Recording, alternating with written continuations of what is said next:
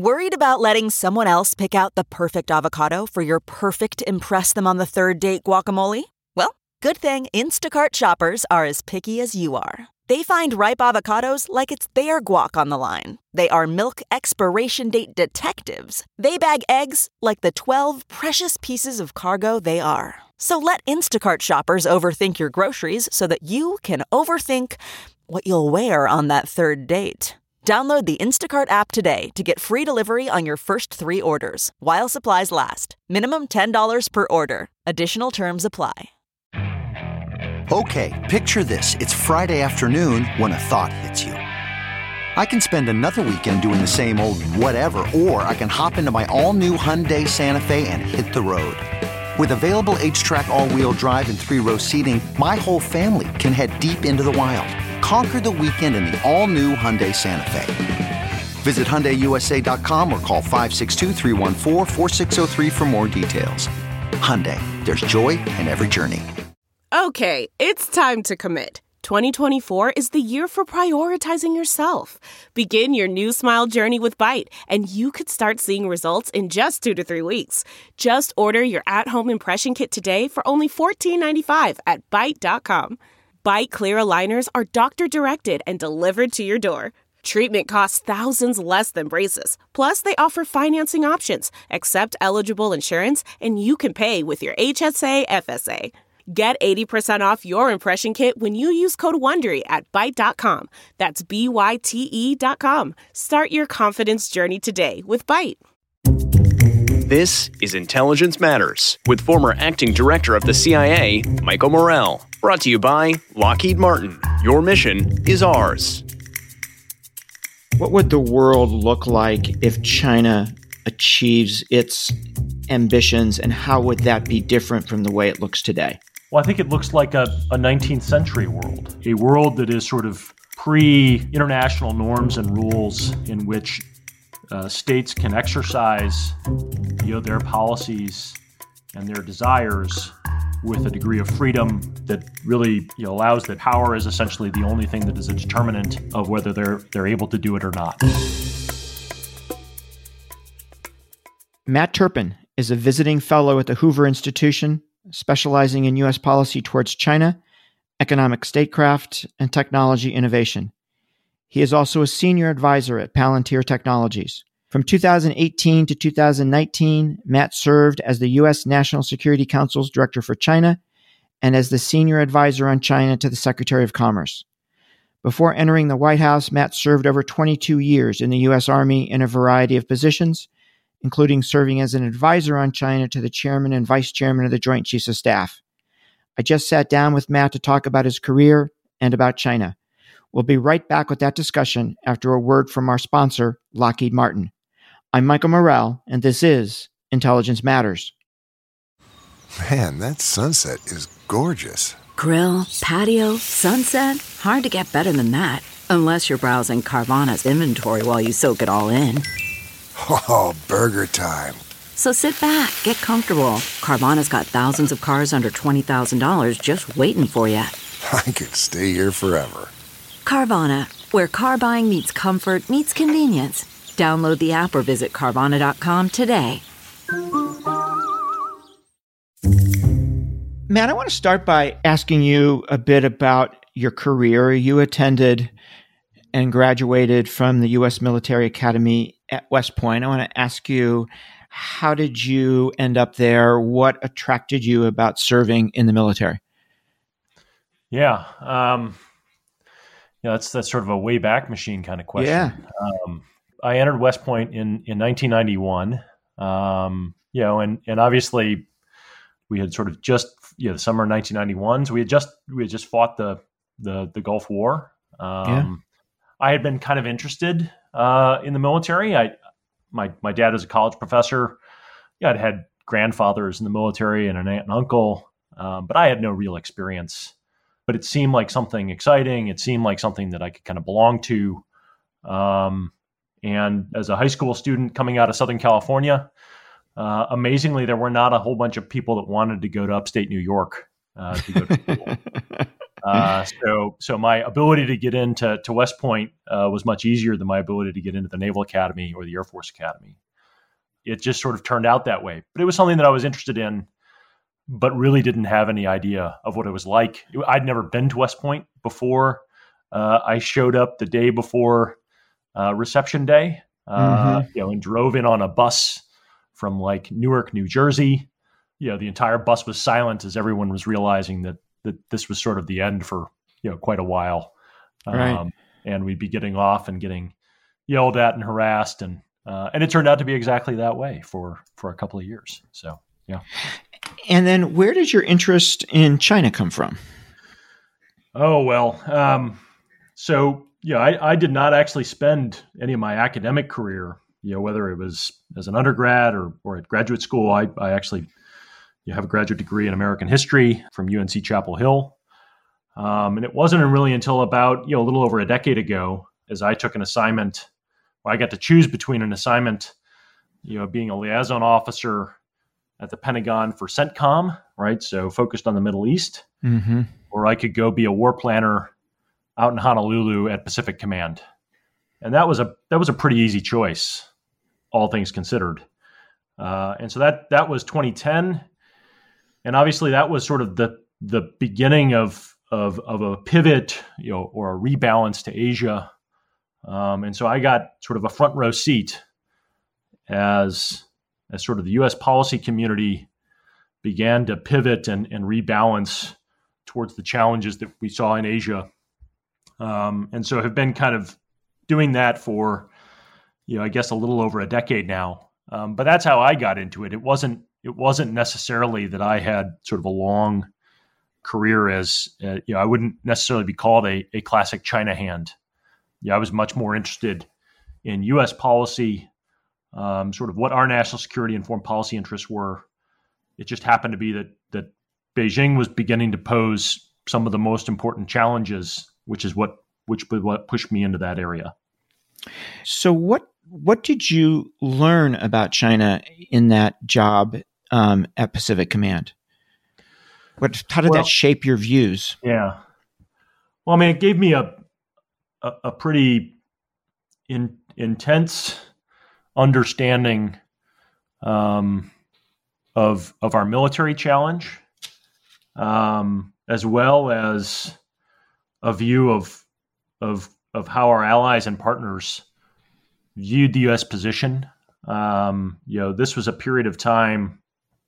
So this was sort of, near the beginning of the Obama administration. There was clear efforts by the administration to begin to sort of rebalance what it was focused on. And I got to sort of see that up close, from a headquarters that was looking at it every day. Right. And, one of the most important things that sort of one of the most sort of, influential things on my thinking was the whole experience around the earthquake, tsunami, and nuclear accident in Japan in March of 2011, and where we had been with the Japanese government and the U.S. government and sort of our relations up until that point. There had been some drifting, and it was increasingly difficult to see how the U.S. and Japan would continue to operate as an alliance.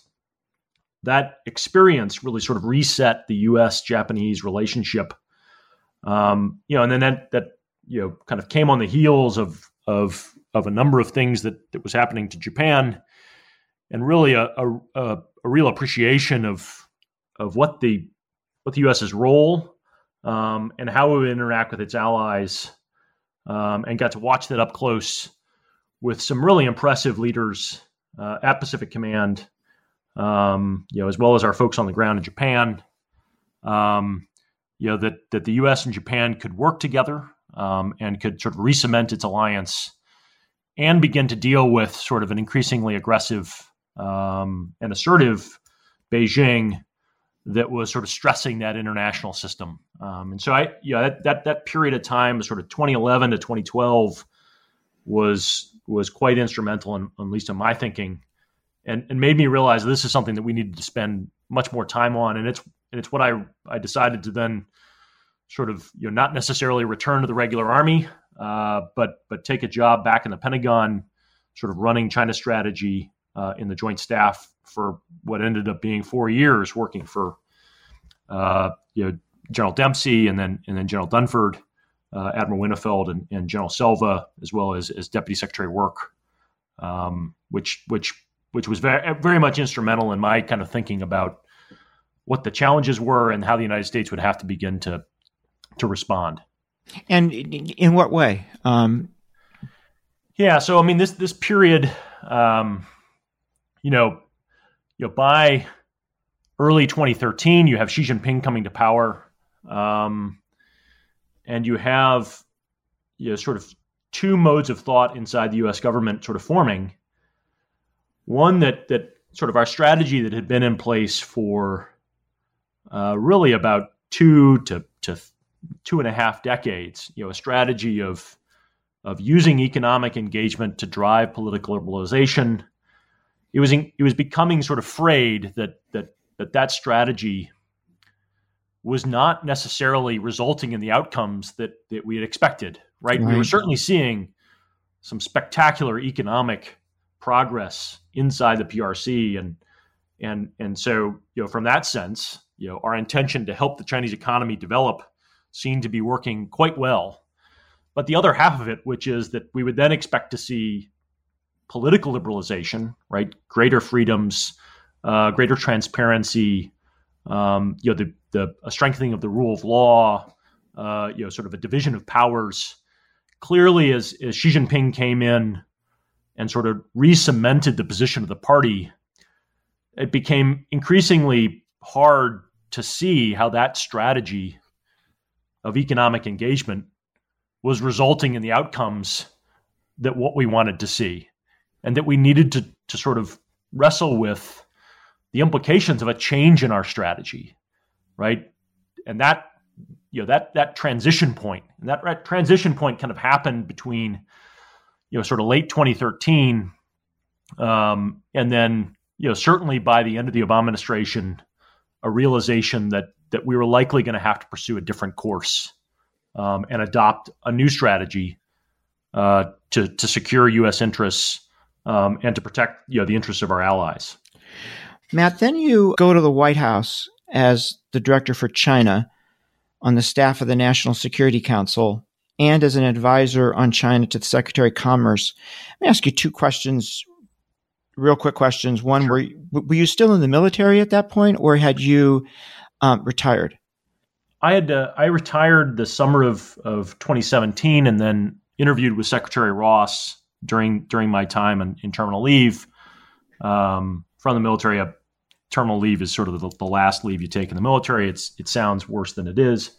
And then I took the job at the White House and with the Commerce Department in January of 2018. So I had about a 6-month window from leaving the military and then coming back in as an appointee.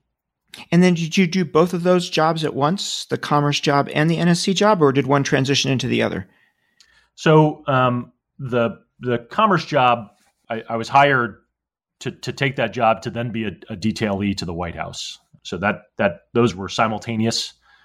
Got to know the team at Commerce, an absolutely critical department that probably doesn't get nearly the attention or sort of interest from the national security community. So I felt absolutely critical to sort of be there, and felt myself quite lucky to work in that department. But spent was on detail to the National Security Council for my entire time, other than sort of 2 weeks on either end.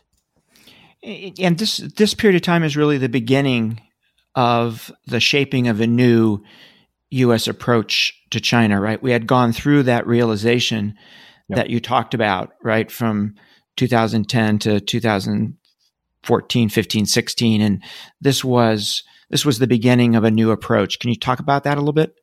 Yeah, well, that new approach, certainly became, the outlines of it. You could see in a series of speeches and documents that at the time, I remember Deputy Secretary of Defense Bob Work, going out and engaging with our European allies to talk about the kinds of things that both China and Russia were doing. You'll remember, obviously, at the same time, you've got a realization that our approach towards Moscow also was not resulting in the kinds of outcomes that we had wanted. And so you sort of had these dual challenges, both Moscow and Beijing coming up at the same time, and that there would need to be sort of a new approach. And so, part of this, certainly the language of competition, certainly the summer of 2016, you've got folks like, Secretary Carter, testifying along with General Dunford, about a need for sort of viewing our relationship with both Moscow and Beijing as competitive. And then, the Trump administration comes in January 2017, and begins really a policy process, largely led by General McMaster, who then leads the National Security Council, through a policy process that arrives at a national security strategy that lays out, strategic competition with both Moscow and Beijing are sort of our principal focuses. And that's published in December of 2018 or 2017.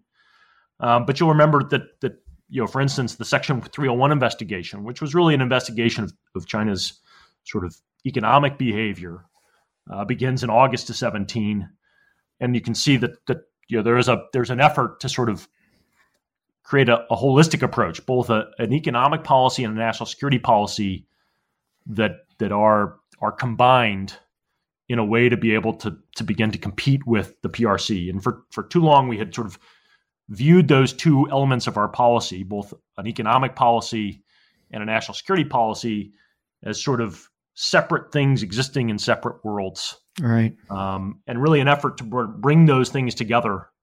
In terms of shorthand, this is sort of, that economic security is national security.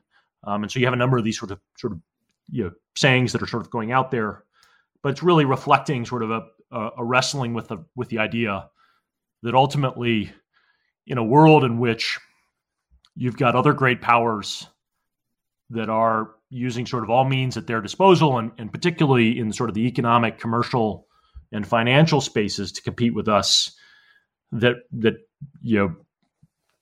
untying our hand from behind our back and beginning to sort of use various sort of economic tools was something that we would have to consider, much more strongly. And so, to me, there's a lot of continuity here from the kinds of things that you had folks in the Department of Defense, as well as Penny Pritzker at the Commerce Department in the Obama administration, in which they're looking at sort of Chinese industrial policies, how they harm the United States, how they sort of undermine elements of our national security and our allies, and that we would begin to have to wrestle with what do we do in response to this. And that, in true sort of Washington fashion, that's a messy debate that unfolds over time. But because we can discuss these things sort of out in the open, at a certain point in time, you begin to have sort of a degree of consensus forming that ultimately we're in a different position than we had been, a decade before with Beijing. So, Matt, I want to switch to China directly, if that's okay. And I want to ask you two questions. And to be honest, the second of which I have a hard time finding someone to answer with the kind of precision that I think is necessary to kind of bring the country along with us here. The first question is, can you describe the world order that China would like to see? In other words, what would the world look like if China achieves its ambitions, and how would that be different from the way it looks today? Yeah. Well, I think it looks like a 19th century world in which, a world that is sort of pre-international norms and rules, in which states can exercise, their policies and their desires with a degree of freedom that really allows that power is essentially the only thing that is a determinant of whether they're able to do it or not. Certainly Beijing has has benefited, economically over the past sort of 4 decades from a stable international order that allows them to grow as an economic power and as a wider sort of national power. But I also believe it's quite clear that they view those conditions as constraints on Beijing achieving sort of what the party lays out for itself, and certainly what Xi Jinping both and I think the amazing continuity between the speech he gave as an inaugural speech in January of 2013 to the Central Committee as he took power, and the one that he gave last week on the 100th anniversary of the Chinese Communist Party, viewing himself as viewing the party and the Chinese nation as in a sort of historical struggle to remake the international system to secure what Beijing thinks, and particularly the party thinks, is the appropriate ways for their governance to run, and that would look very different than an idea of rule of law, of sort of separations of power, of transparency, and that while I don't think that Beijing seeks to install a clone of the Chinese Communist Party in every country around the world, it doesn't want a system that confines or undermines the Beijing's ability to achieve what it wants to do. So it's much more for them about themselves, and that the rest of the world needs to get out of the way, as opposed to making the rest of the world look like them. We're going to take a quick break to hear from our sponsor, then we'll be right back with more of a discussion with Matt Turpin. Okay, picture this. It's Friday afternoon when a thought hits you. I can spend another weekend doing the same old whatever, or I can hop into my all-new Hyundai Santa Fe and hit the road. With available H-Track all-wheel drive and 3-row seating, my whole family can head deep into the wild.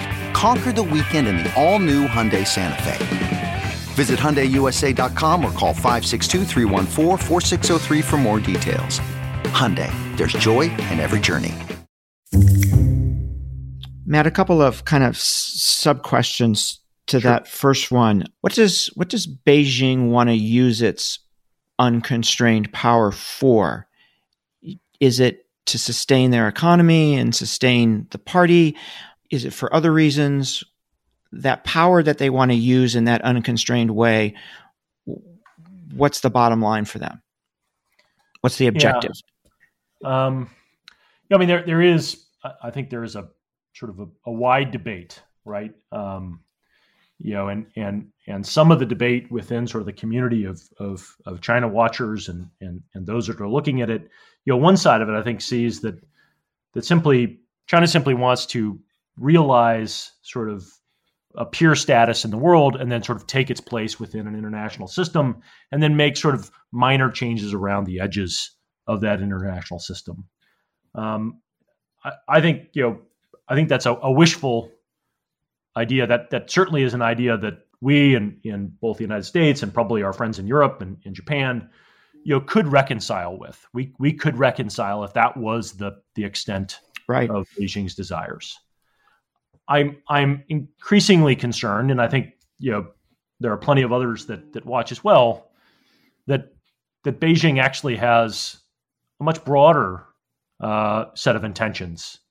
That the PRC views itself, in the broad national rejuvenation of the Chinese nation, and that the PRC's rightful place is at sort of the center of the global order, and that until the global order is nearly completely reordered around the party's intentions, that it won't be enough, and that there are many things that they view in sort of a nationalist sense as crimes against the Chinese nation that took place in the 19th and 20th centuries that would need to be rectified, and that those are certainly around borders, and are about sort of reestablishing the PRC's place in the world. And so I think that's sort of a nationalist angle of it. But I think there is also sort of deep party ideology. There's a tendency for us to think that the Chinese Communist Party is not communist, and that they don't actually believe any of the ideology that comes from a Marxism, Leninism, and Stalinist background, right? About party organization, and about how the party should rule, and its mission in essentially achieving broad social revolution. And I think to a certain degree, that's again also wishful thinking on our part. It's really convenient for us to sort of want to think that so the communism of the Communist Party of the Soviet Union has been relegated to the dustbin of history, and that our friends in Beijing have learned that that's not the way to go. But increasingly, it appears that language and that ideology infuses much of what the party says to itself.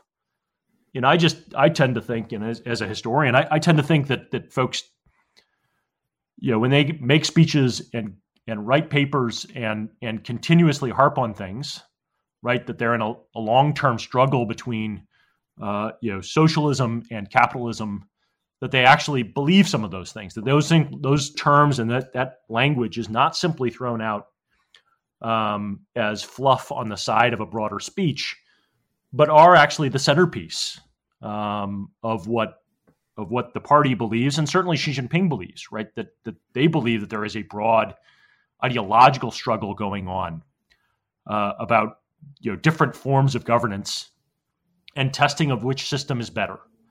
And so for the United States, if we're interested in maintaining an international system which privileges democracies, which privileges the rule of law and privileges individual rights, then we likely have to stand up for that. It isn't going to happen on its own. And the PRC would prefer a world where those values are not privileged, and that what you see is actually the privileging of an aristocracy, a red aristocracy inside the PRC, privileging the idea that the state controls outcomes and does so for the benefit of the ruling regime as opposed to its individual citizens, and that sort of many of the things that we would want to see as further progress from a U.S. perspective and for other democracies would be very difficult in a kind of world that was reordered around what Beijing has in mind. So, Matt, you mentioned Xi's speech last week at the 100th anniversary of the founding of the party. And one of the things that I found interesting about the speech, and I'd love to get your reaction to this, is it didn't sound like the country that was ready to take its place at the center of things, right? It sounded to me like there was a lot of insecurity in the speech. And I'm wondering if you sense the same thing, and if so, why that tone? Do they really feel like they're not quite there yet? To what extent are they worried about us? Where do you think that tone came from? Well, I mean, certainly that tone did not arise last week, right? There's this, I think, long-standing paradox, within the Chinese Communist Party, but ultimately within other sort of authoritarian, sort of Leninist model parties, in which sort of a relatively small band of elites, seeks to claim exclusive rule that can't be challenged, and that part of the ways that they legitimize that rule is by trying to assure their population that any potential benefit that they might want, that they've gained, or what they want in the future, can only come through the stabilizing force of that aristocracy, and that without them, that the country would fall into chaos and that everything would be disastrous. And I think that for the Chinese Communist Party, that is a sort of a well-ingrained concept, right? Deeply, deeply established. But I think that they have to continuously struggle with the fact that there are just a lot of places in the world where ruling parties get voted out of power and the entire society doesn't collapse. And it suggests that maybe that entire sort of ideology, that they must be allowed to continue to rule no matter what, and that if they don't rule, that complete disaster faces the nation. It's without a significant effort to continuously sort of stress that propaganda position, right? Gotcha. That assertion, that folks begin to ask questions about, is that really true? Yeah. Right? And so, I think that is one of the underlying things. It's almost as if it's a shrill sort of language of we are unstoppable, and our legitimacy and rule is completely unquestionable. The lady doth protest too much. Yeah. Thing. We're going to take another quick break. We'll be right back with more Intelligence Matters. I'm Michael Morrell. Okay, picture this. It's Friday afternoon when a thought hits you. I can spend another weekend doing the same old whatever, or I can hop into my all-new Hyundai Santa Fe and hit the road. With available H-Track all-wheel drive and 3-row seating, my whole family can head deep into the wild. Conquer the weekend in the all-new Hyundai Santa Fe. Visit HyundaiUSA.com or call 562-314-4603 for more details. Hyundai, there's joy in every journey. So, Matt, this second question I wanted to ask you is, what are the specific downsides to us, to the United States, in China achieving the world that they're trying to create? Would our standard of living be lower than it otherwise would be? Would our privacy and civil liberties be put at risk?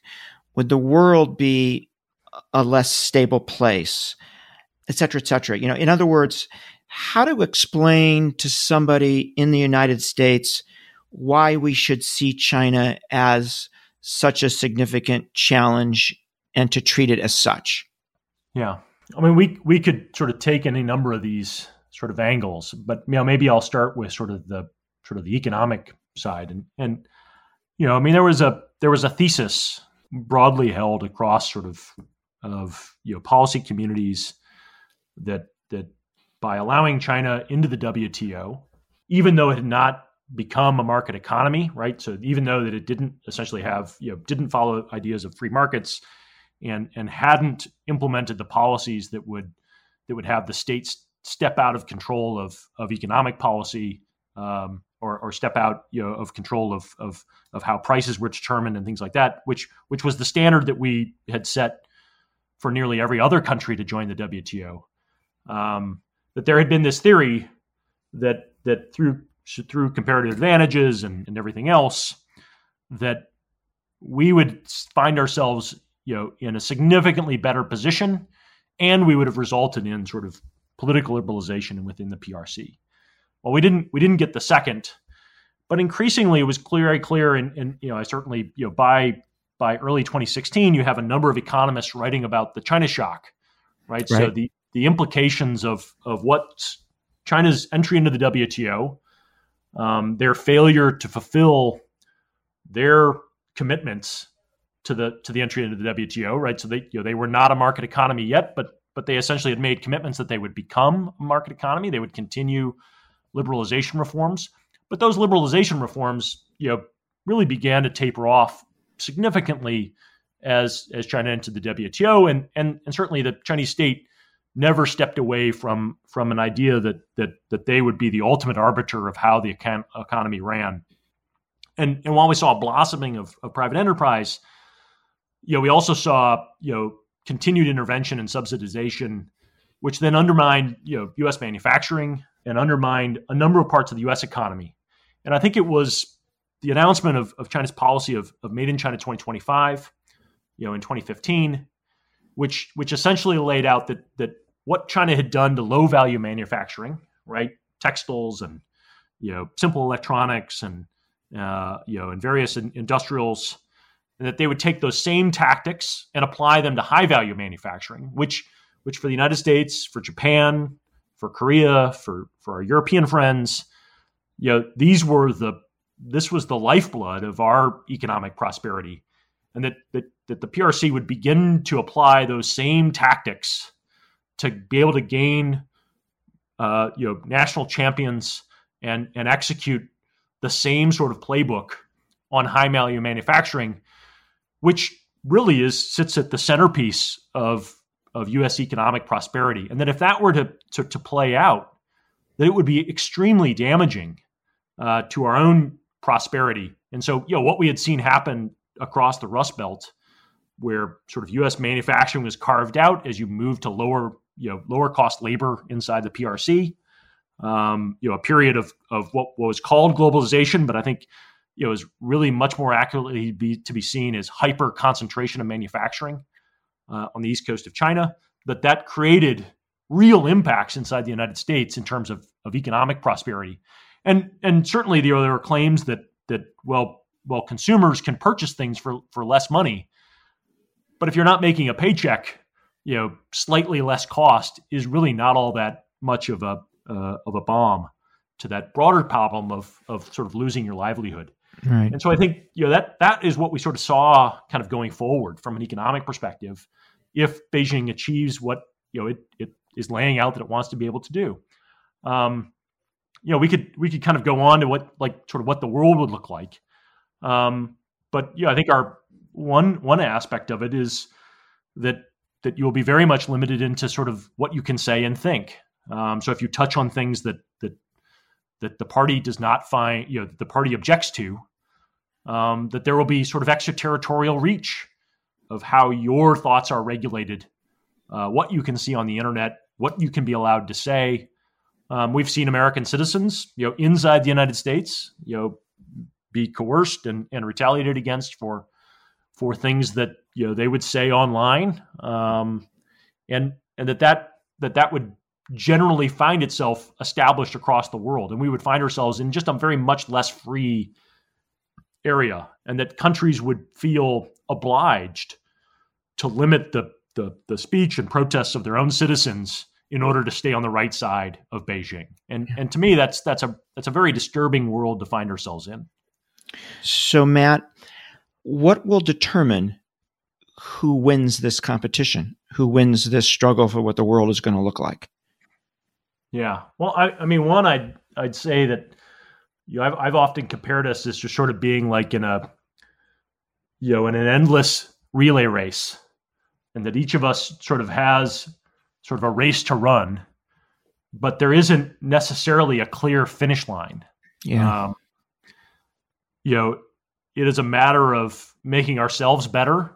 And certainly I think the Biden administration, has come out very strong in laying out its case about, in a long-term competition with authoritarian states, like the one that is represented by the Chinese Communist Party, that we need to make ourselves better. And so that's, I think, a critical component of it. And I'm optimistic to see the kinds of things that are being sort of put forward to be able to realize that. But obviously that isn't the only thing that you've got to be able to do. I mean, you also want to make sure that it's more costly for your competitor to achieve their objectives, and that requires so both a combination of carrots and sticks to help you achieve your objectives and undermine your competitor from achieving their objectives. And that may sit sort of wrong with some folks who would think that what we should be striving for is full-on cooperation. I wish that were the world we lived in, but it would appear very clearly to me that is not the sort of approach that Beijing wants. They would want us to cooperate with their objectives while they compete strenuously to achieve their own objectives and undermine ours. And that's just sort of the world that we live in. And so I think that's kind of what we've got right now. And so maybe I'll stop there. So how do you think this ends? There is no finish line, of course, but are you optimistic or are you pessimistic about our ability to compete with this country and its vision of the world? Well, I'm very optimistic. I mean, yeah, you and I have talked about this before. Yeah. I mean, I think we should be very confident in our ability to compete over the long term. We need to understand sort of what the stakes are. But I mean, Americans and our friends around the world who also enjoy this international system, as we are motivated to be able to protect what we value, I think that we have enormous advantages. And I think, what you brought up earlier about sort of the tone inside Xi Jinping's speech last week, as well as the tone that we've seen, whether it's through wolf warrior diplomacy or various other areas, it suggests a real deep concern inside the Communist Party about their ability over time to be able to do this. And so I think we should be confident, but that does not mean that it will be easy. Right. We will have to make sacrifices and invest significant resources to be able to do this over time. But I think the kind of world we want in the future is worth those investments. And we shouldn't shy away from them.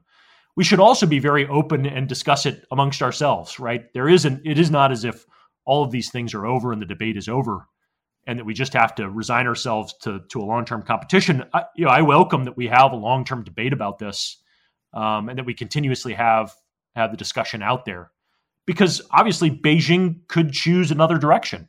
And if they chose to do so, we should welcome that, right? If they chose to essentially say, these are things that, there are things that we're going to align with the United States and other democracies on reinforcing, we should be ready to accept that, but cautious of their intentions, but absolutely ready to embrace it should they choose to do so. But really make the investments we need to make here at home and push back on them and make their life more difficult if they go in the wrong direction.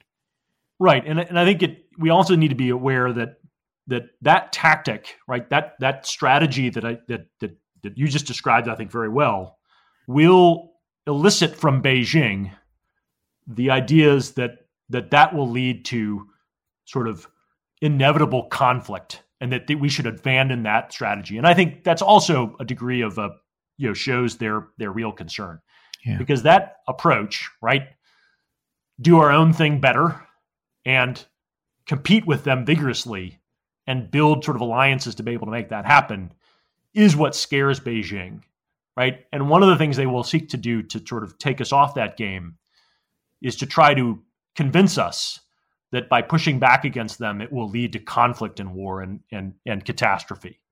And I think we should remain mindful of that, but we should not let that kind of language deter us from doing the kinds of things that we probably know are right to do.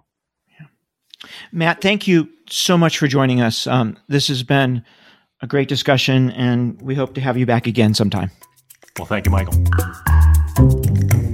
That was Matt Turpin. I'm Michael Morell. Please join us next week for another episode of Intelligence Matters. Intelligence Matters is sponsored by Lockheed Martin. Your mission is ours. This show is produced by Olivia Gassis, Jamie Benson, Jake Rosen, Paulina Smolinski, and Ashley Armstrong. For more from this week's show, visit cbsnews.com. Intelligence Matters is a production of CBS Audio. Always on the go? Now you can take CBS Mornings with you. Wake up to your daily dose of news and interviews with today's leading figures in politics, business, and entertainment in the CBS Mornings On the Go podcast. Available every weekday wherever you get your podcasts.